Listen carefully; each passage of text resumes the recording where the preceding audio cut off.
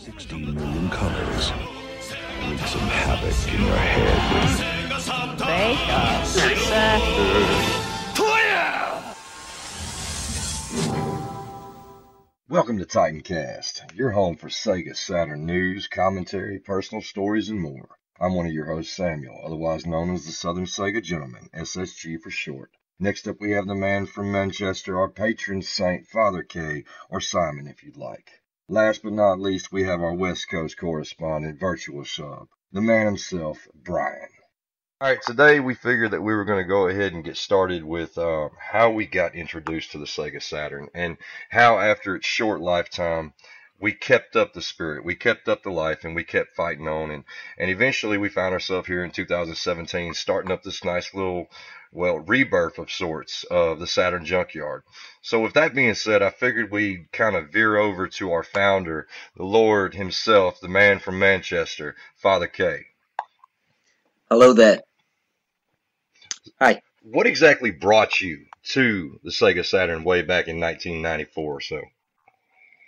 Okay, I'd had a Mega Drive or a Genesis, as it's known, and I really enjoyed playing different games on that, the kind of Double Dragon stuff and, I don't know, Shinobi and so on. But I also really loved my Sega Golf, so I bought a Saturn because my Mega Drive had died and I wanted a next generation console. And that's what led me to the Saturn was playing golf on the Mega Drive, believe it or not. So what do you think was probably the main game that you played constantly whenever that console was actually in relevance? Well, the main game for me was there was two, in fact, the ones that I got with the console, which were Virtua Fighter, and I also got Sega Rally. And anyone who's played Sega Rally will know that once you've played that once, you have to play it again and again and again. So Sega Rally was my definite game that sealed the Saturn for me. It sealed it in my heart and it's kept there. And it's a game that I still play to this day. All right, so we all sit here, and in the late 90s, Sega of America and Sega of Japan were up on this completely different wavelength. They didn't know what the hell was going on with each other. There was no internal communication, and if there was any communication, it was just insanity, really. So with the demise of the Saturn in the late 90s, the rise of the Dreamcast, did you just stick with the Saturn, or did you move over to the next consoles, or did you even privy over into like the Sonys and the Nintendos? Okay, there was a bit of a conflict going on in my house because although I had the Saturn, I had two sons that were desperate to get a PlayStation. So the Christmas after I bought my Saturn, we found a Sony PlayStation under the tree. And that then became the console that was under the TV in the living room. And we only had one TV in those days, so the Saturn kind of got shelved in our house for a little bit. And then there was no Dreamcast. We bought a PS2 because of the DVD function. I was one of those terrible, terrible people that helped to kill the Dreamcast. I didn't get a Dreamcast till 2004. So there's a confession straight off the bat from somebody who writes on the Dreamcast Junkyard. Oh, Jesus. All right, so what do you think about that, Brian? You can scratch that if you want. You know what? I mean, yeah, Simon, you're part of the problem, but, in many ways, I think we all were in our own way. Everybody, we all wanted DVD players, and it was the cheapest one. What were you going to do? Well, I'll say from my standpoint, I got into the Saturn, and I was a latecomer to the whole process. I mean, I was still young. There wasn't a whole lot of money up in the household, so we got what we could when we could. And my Saturn was a used one. But I will say this in my defense before I can actually tell my story. I was one of the guys in '99 who got a Dreamcast, but at the same time, I also dropped a little bit of cash and got me a PS2 up in 2000. So, I mean, I'm not the best example, but at least I had a Dreamcast. Well, I think it's good that we're purging ourselves tonight and we're all coming out with a little bit of shame that perhaps we've carried around with us for too long. I have to say, though, that I kept my Saturn throughout those PS1 days and throughout the PS2 days. I kept my Saturn. It was one console that I bought around launch time that I kept, and I never got rid of it. So that I actually had, when I got interested in the Dreamcast and bought almost the entire library, the UK library, at the same time that you could buy many Dreamcast games for about £2.50, which I guess would be about $5 at the time. We also had stands and stands of Saturn games for sale, and they were going for even less than that. They would probably retail at about £1 or £2 for each one. So at the same time as I was building up my Dreamcast collection, I was also building up quite a sizable Saturn collection, and that's perhaps what gave it a second birth for me in around about 2006, I think. I think that was when I had my inspiration to start the Saturn Junkyard. So I've had maybe 3 stages of Saturn. Loved 1996, 2006, and then again 2016, 2017. I've had 3 stages. All right. So Brian, you know, you're like me. You're an American, and I take it you've been out in the West Coast for the most of your life. I mean, granted, Seattle and Washington, that entire part of the country is just, it's a central hub of so much. I mean, you've got Microsoft there, you've got Nintendo there, uh, and the retro scene is insane there today. But what exactly got you involved? I mean, I take it you were a Sega fan before the Saturn, but were you an early comer to the Saturn or a late bloomer of sorts? Yeah, certainly the latter. So speaking of Sega in general, I think I came of gaming age around the time that Sonic the Hedgehog and the Genesis or Mega Drive were popular. So I was a big fan of Sonic 1 and 2 and 3 and Knuckles and all of those, and I played those quite a bit. I don't know, when I was like 8 or 9. But then I actually missed out on the Saturn. I'm kind of the opposite of Simon here, where I actually didn't get a Saturn until way later, maybe like the mid 2000s. I picked one up in an eBay lot. The irony, though, is I had a Dreamcast. Just like you, Sam, I was 99.99. I was like right there for the launch, so I saved up my money all summer to get a copy of Sonic Adventure and a VMU along with my console. So I actually had quite a bit of love and nostalgia for the Genesis and the Dreamcast well before I ever got a Saturn. But the Saturn I was pretty interested in when it came out, particularly Knights and all of the arcade, classics that had been ported over. So I was always intrigued and wanted a Saturn, but at least at that time, it would be another 10 years or so before I would eventually pick one up. But certainly once I did, I think I made up for lost time pretty handily by just getting as many of the classics, or at least the affordable ones, as I could. I just love that system. And to this day, I still just love collecting for it. And I think even though I don't really have the nostalgic attachment to the Saturn like I did with the other two, I think I like it just as much, about as much as the Dreamcast. Yeah, and I mean, a lot of people are drawn to that whole nostalgia aspect of it. I mean, I know countless people who have wanted me to get together with them, get their consoles back up and running, or they just picked up a crap console somewhere at a pawn shop or something. And that's where I see a lot of people at. I mean, like I was talking about with me, the mid '90s, I can't say I was nostalgic enough during, looking back on it, but at the time period, I mean, all my friends were Nintendo. Everybody was Nintendo. You know exactly what I'm talking about. Nintendo of America had the United States on lock until Sony come around. Yeah. But whenever it came to me, I was the outlier. I was the guy who had the Genesis. Everybody come over to my house to play the Genesis. And, with the rare exception of, some kind of title that was specific, like F-Zero or something like that, everybody wanted to come over and hear what was going on with the Genesis because it was a different game. It always was. So whenever Yeah. the Saturn came around, we were not a situation for me to be able to get a Saturn at launch. There was no way it was going to happen. And Sony, even though there was commercials all over the place, I never really bought into the whole Sony thing. Yeah, my friends had them and everything, but it was the new guy on the block. I didn't know nothing about him. You know, there was Crash Bandicoot and there was a couple of other games, but everything that I saw in the magazines was always on the Saturn. There was a whole bunch of ports. So whenever it came, I think it was 1997. Yeah, 1997.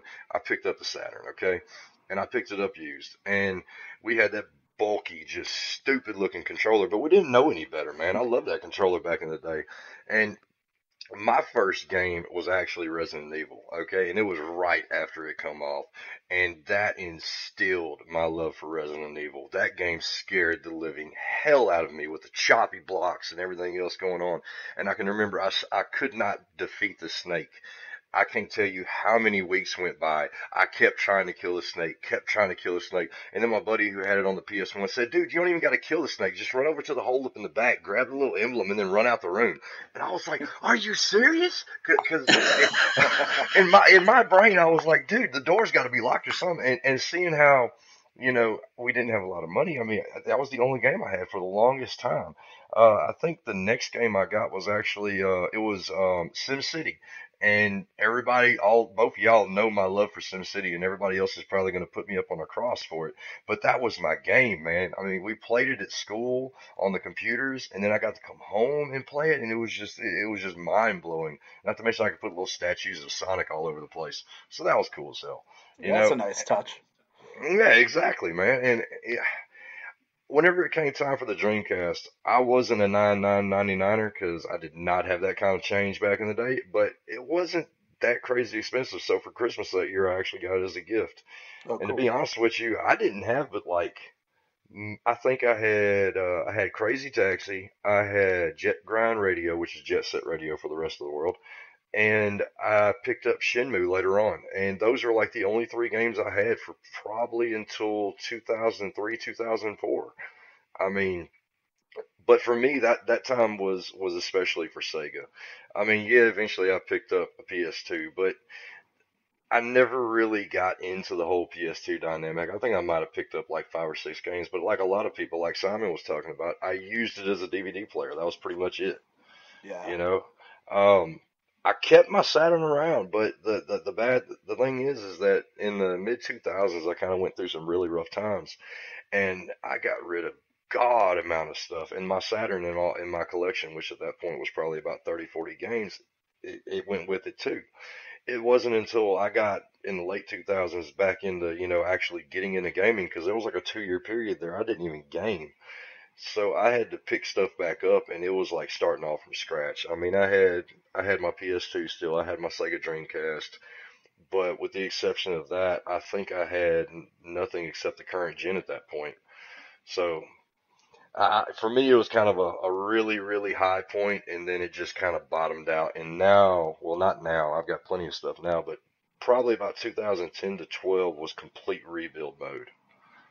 So, I think it's kind of significant that my third son was born in 1997. So by the time we had three little kids running around the house, my gaming time was very much reduced, and that's going to be my excuse for not having a Dreamcast and not even knowing about the launch date. I had three kids at that point, so right. that's what I'm saying, Your Honor.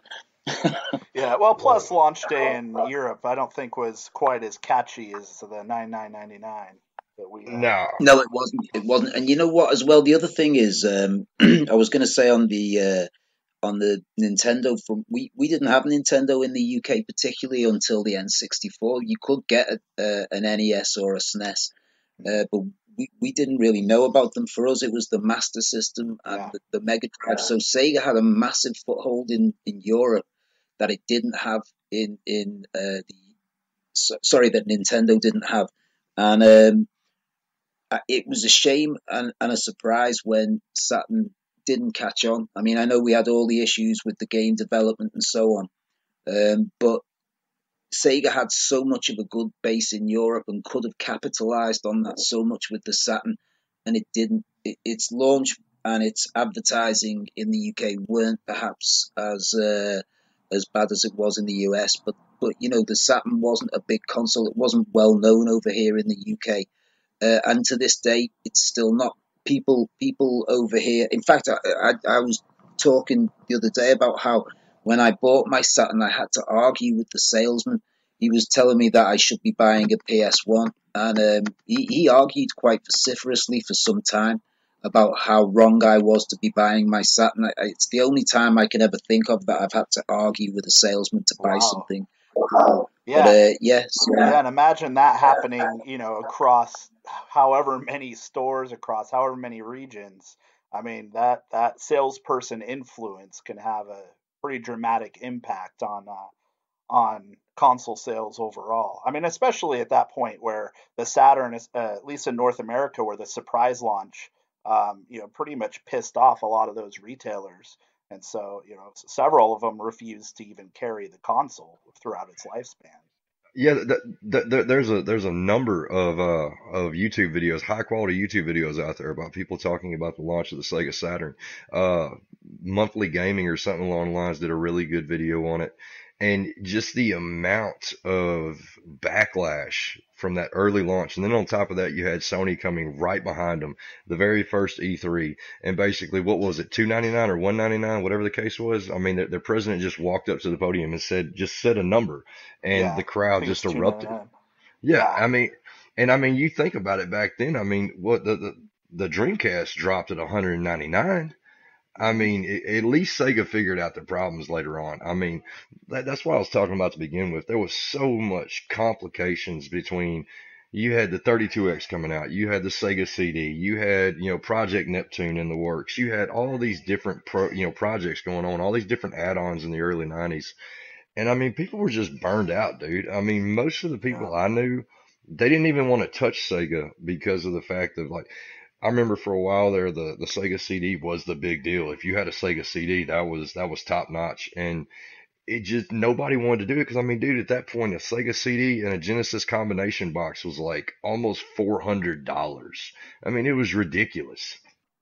yeah. So yeah, I mean, there were all sorts of these, challenges and complications, and there are so many mistakes that Sega made that we could point to that, if they did this, they could have had more success worldwide with the Saturn. But I mean, I guess part of it, the flip side of that is, why are we still playing it today? Like, what is it that's kind of kept it in our hearts and minds? 12 years after the, or no, 22 years after the fact. Yeah, and Um, and that's exactly right. And getting to that, how about it, Brian? I mean, you talked about being a late bloomer and everything. I mean, mhm, you're talking about 2006, about whenever you finally got been back into it. yeah. So here we are, 2017, 11 years later, and you're playing it ferociously. I mean, your profile picture is you over at, was it Portland Retro Gaming, and you're behind Oh a yeah, massive yeah, Sega sign. I mean, what has kept that drive alive for you, or is it kind of like you've rekindled something? yeah. Oh yeah, that was their PAX booth. No, you know what? Yeah, I feel like there's a combination of a lot of factors in there. I mean, what's unique with the Saturn for me though, just getting it so late, it was, I never really saw it for what I remembered. I mean, because I was kind of going off a clean slate here. So for me, a lot of the fun is just exploring what it had to offer and kind of its interpretation of this early 3D, um, style, and its limit to its. I mean, in some ways, its technical limitations I think really played into the character of the console because you could tell, so many of the developers for it were really struggling to convey their vision in a way that was, that was, you kind of take for granted nowadays, where everything looks exactly like it's supposed to. You can have games as big as you want. They can run as smoothly as they need for the most part. And so, you kind of take a lot of those things for granted when you go back in time and look at the, how developers, and not even just the Saturn, but developers for all of those early 3D systems and how they were able to get really creative in managing, um, that that those technical limitations and still building out their vision accordingly. And in the process, creating a ton of new different types of games we would play, and new interpretations of existing genres. But really, I mean, I think the Saturn was just kind of the little console that could in many ways, because it was underpowered compared to the PlayStation and the 64. But nevertheless, I feel like that kind of just helped give it even more charm in many ways. And it's fun to kind of look back nowadays and just see what they were able to get out of it with given those limitations. Yeah, you're talking about, the PlayStation being the superior product. And in practicality wise, that's the truth. I mean, there's no way around that. I mean, you can just look at, I mean, Tomb Raider is a prime example of how the PlayStation can outperform the Sega Saturn whenever the Sega Saturn was the original console for the development phase. And that's what really sucked about it, was that Sega just threw this extra chip in at the last minute, Mm. trying to be on par. And you look at it, I mean, we had to get almost to Burning Rangers before, we actually had people who were capable of programming for this thing and doing something with it. I mean, prime example, Yeah. back to Resident Evil. You look at the dithering effects whenever it comes to water and everything like that. I mean, it's not a clean picture. And if you really look at the hardware itself, it's capable of so much more. GameStack did this awesome video in regards to, the comparison before it, and they've got Yeah. the quintessential Sega guy, the quintessential Nintendo guy. And I Mm. mean, even the Sega guy had to put it out there that yes, on paper, the Sega Saturn is the better console, but in practice, the PlayStation beat it almost every single time. Right, yeah. That's the developer friendliness of it. Just of relatively simple hardware on the PlayStation pretty much made all the difference. And just given the fact that it was out on market for a longer period, it gave developers more time to kind of really push the system's limits over several years rather than just the couple that the Saturn had. However, if I can chime in here, going back to the Saturn, which I have now for the third time, I'm discovering all of the 2D games that have actually stood the test of time Oh yeah. far better than their 3D, 3D brothers and sisters. So for me, the biggest thrill about my third stage love of the Saturn is that initially I only played a few games which you could play against a friend in your living room. So I played lots of Virtua Fighter, I played lots of Sega Rally, I played soccer games, golf games. I actually, there was a vast amount of the PAL library that I didn't ever explore. I never played things like Tomb Raider at the time. Um, you guys know that I had a love for Casper, which was a really cheesy movie tie-in puzzle game, but I sunk hours into that. I sunk hours into Clockwork Knight. I sunk hours into Panzer Dragoon, but they were the only games I played. So there is a vast amount of games, and particularly 2D games now, that I am exploring, and with the help of the Pseudo Saturn, which we'll come to at a later time, I'm actually getting to play some classic Japanese games. I'd never played an import game before 2017, and I'm just discovering the 1,000 or so games that are available to the Japanese market. So the world of the Saturn in 2017 has just opened up for me, and a lot of the games I ignored back in the day, I'm finding to be outstanding games, regardless of the fact that they're 20 plus years old. They are just outstanding games for anyone who appreciates a video game. Like right now, I'm playing what you've just said, Sam, was your first game on the Saturn. I'm playing Resident Evil, and it is a masterpiece. I know it's not a 2D game. I'm playing King of Fighters. I'm playing Sexy Parodius. I'm playing some of the amazing shmups that are there. I'm playing all of the Street Fighter games, which I'd never, ever, ever played. I was a Virtua Fighter man. I wasn't interested in 2D games at the time. 2D fighters to me looked retro and cheesy, but I'm now finding them to be the games that have stood the test of time on the system. They don't look so old. They don't look so the graphics still look great. The artwork that was used at the time really, really looks fantastic. So for me, it's just a joy to be discovering the vast amount of games that I missed out on back in the day. That's what's drawn me back in so heavily, and plus the community, which I guess we'll come to at another point as well.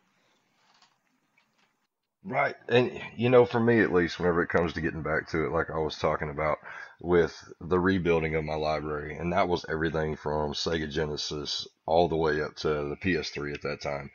I mean, for me, the biggest deal that brought me back was my interest in modifying consoles. It was getting in there. It was actually learning how these things work, trying to fix them, trying to make them do crazy things. And at that point, YouTube was still pretty, I mean, it wasn't small by any means, but it wasn't the juggernaut we see today. I mean, you couldn't just type in how to do this and automatically have a video.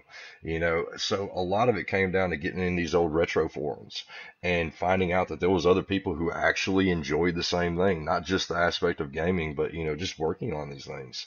And I can remember the very first mod chip I ever got that allowed me to open up that library, because at that point the games were, I mean, we talk about inflated prices now. I mean, the prices were inflated back in 2010, 2011. I mean, some of the games that we talk about nowadays, like Burning Rangers and everything, that are $400 or $500 for the for the US, the NTSC version. I mean, even back then they were still $120, $130, $200. I mean, and for a game at that point, which was 14, 15 years old, or however long it would have been, I mean, that was ridiculous, dude. I mean, I could have picked up 7 or 8 games up on the PS3 that were on discount at that point. So it was kind of just a priority thing for me. And once I was able to actually open these things up, work with the Saturn, work with the Dreamcast, actually get into them and open, like the article we had the other day, it was opening up that library is what it all boiled down to. And kind of like what you were talking about with the Pseudo Saturn.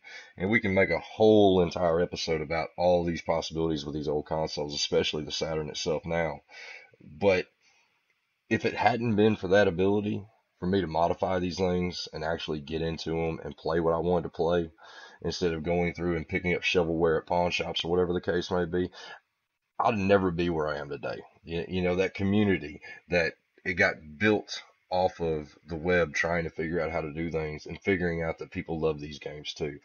Because I mean, we always think back, at least as the realm of social media and video, people think about the angry video game nerd and Nest the Punk and all of them guys.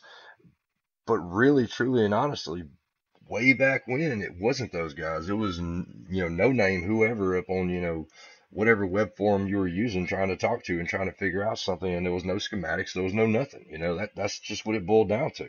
And when I look back to the Saturn Junkyard's webpage, you see all these articles from back in 2006, 2008, 2010, all this stuff right there. I mean, y'all were doing it just like what I was doing all the way over here, thousands of miles away. So that tells you just how powerful this idea of gaming can be, this community can be, at least.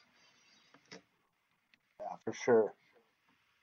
So, I'm a little curious, Simon.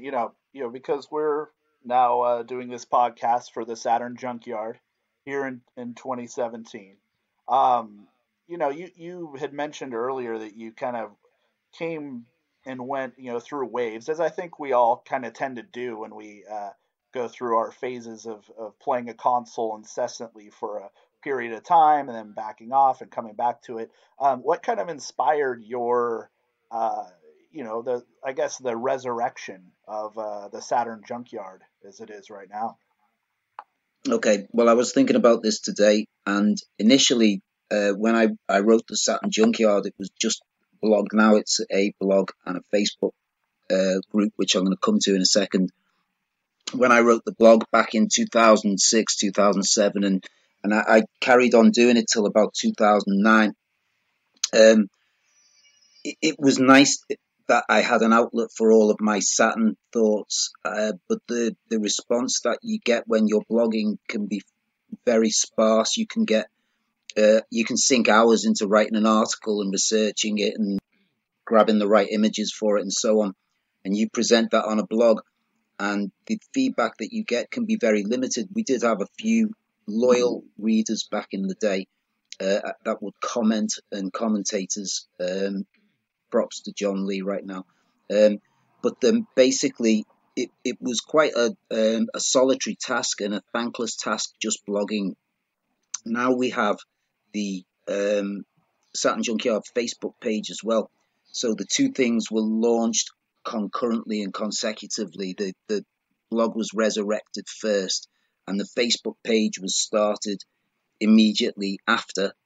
And the two things together have been, I guess, what's resulted in the podcast that we've got today, because having a social media outlet as well as the blog has allowed us to get lots and lots of feedback straight away, to make connections straight away, to build a community straight away that the blog on its own just didn't have. So I think that the thing that's made it explode in the way that it has is the community, and I can only see it getting bigger and bigger and bigger, because there are lots of people now, independently of any of us here on the podcast, that there are people communicating every day, sharing information about the Saturn, sharing actual physical discs, sometimes, sending peripherals through the post and all kinds of stuff.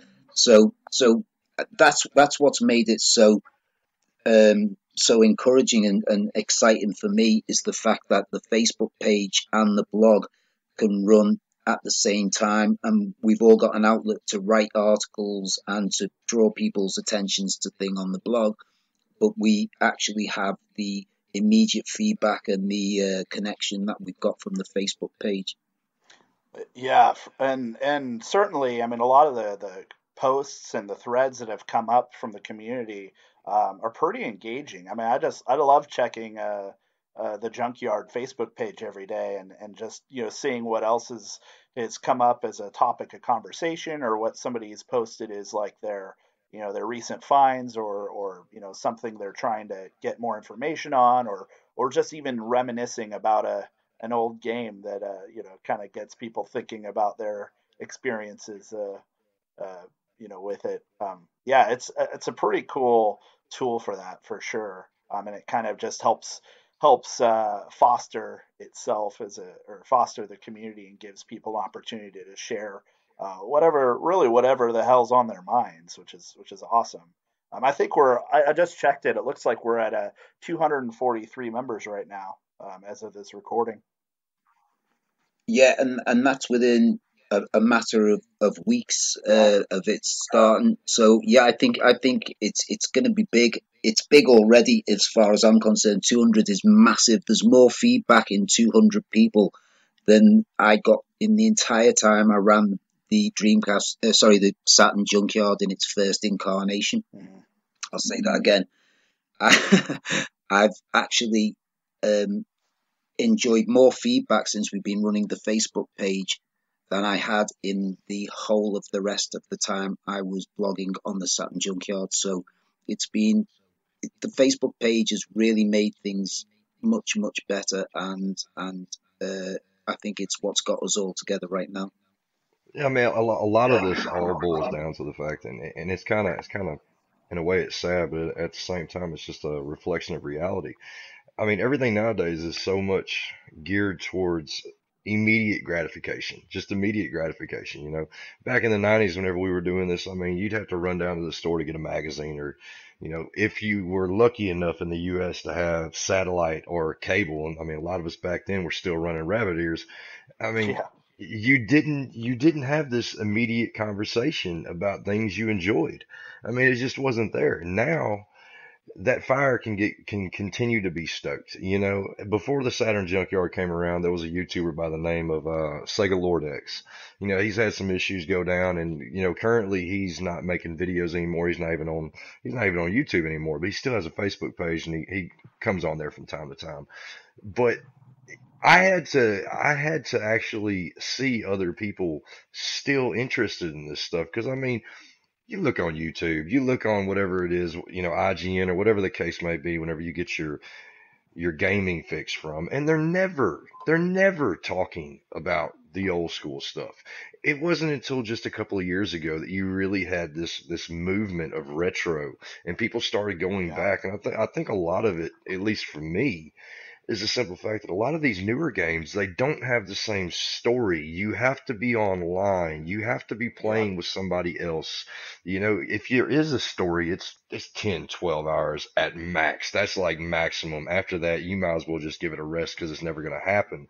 You know, things like Horizon Zero Dawn, The Last of Us, those story-driven games, I absolutely love them because it reminds me back to the 90s in the early 2000s whenever we had those games like Shenmue, like Skies of Arcadia, you know, going back to Phantasy Star, Final Fantasy, all these games that could keep me locked in. And then we also, like you were talking about, Simon, we had little quick pleasures and stuff like that, like my little thing with SimCity and your thing with, Casper and all. We just don't get that same kind of gaming experience Yeah. anymore. It's just, I take it for this. You know, I'm a huge first person shooter fan, and I am almost to the point of just being burned out on first person shooters because it's just a flood of you got to buy this, you got to buy this. If you want to actually compete online, you've got to spend 30, 40, 50, $60 just to get this so you can actually, it's pay to play, man. And you know, Yeah. I really enjoy the fact that I can drop down however much money it is today, or even back then I could drop down that 50, $60 and I knew I had a game, I knew I had quality. And the Mhm. whole community we've built up around Facebook, and hopefully, we can expand it even further. We can bring in more people. We can make this into a tight knit Saturn community, which it's already blooming into. I mean, you're talking about the numbers. When I first joined up, we had like 100 people. That was a month ago. We've doubled in size, tripled in size, and but that community is what keeps me going. It's the people in it that continue to talk about games that I never even knew about. And I mean, as far as I'm concerned, I got a complete U.S. library, but there's still count. I mean, the Japanese had over 1,000 games. I mean, and most of them are, import friendly. I mean, you're playing Biohazard, you're playing the easier version of Resident Evil. I might have you, but you're still playing it, man. And that's what it all boils down to, man. So. I, I don't know. Do either one of y'all have any like final thoughts, at least in regards to this first podcast? I think we really hit some ground and made some points with some personal stories and everything, and how the system itself and how the community and what's basically been a resurrection has impacted us at this point. Yeah, I mean, you were kind of talking a little bit earlier about other YouTube channels and other sites and Facebook pages that are kind of, have helped foster this resurgence of a retro culture.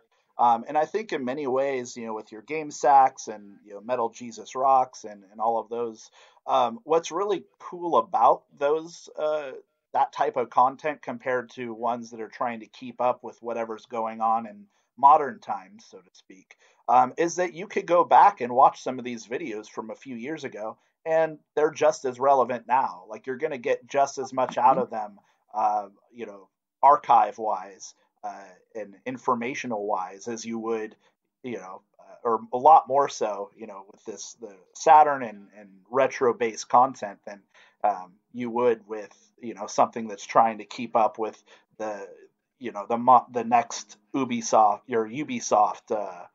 controversy or whatever. So, because all that stuff is like, it gets a lot of hits, but, it's not relevant after a day or two. Yeah, I think that's absolutely true, Brian. And the other thing is as well that in watching videos about the Saturn by people like, the GameSack people, Metal Jesus, and so on, I've actually watched their programs now about the Genesis and about the Master System. So it's led me further into retro gaming and further back, and it's enabled me to discover quite a few games which were prequels to the ones I've enjoyed on the Saturn. So it's all good, all good. Well, good times, I guess. So I guess this is kind of our contribution in many ways to trying to help build out that culture, specifically for the Sega Saturn. And I'm happy to be on board. All right, everybody. On behalf of myself, Father K, and Virtual Slub, I want to thank all of y'all for making it this far with us. Without y'all, this community wouldn't be anything. So if you are by some chance listening in on this podcast and you're not a member of the Facebook group, go to Facebook, You can find us by typing into the search bar, The Saturn Junkyard. You can also find us on Twitter, and you can also find us on YouTube. Now, if you want to actually see our blog, you can go to Blogspot. You can find that at thesaturnjunkyard.blogspot.co.uk. Again, from all of us here at the Junkyard, this is us, signing off. Okay, goodbye, everyone. See ya.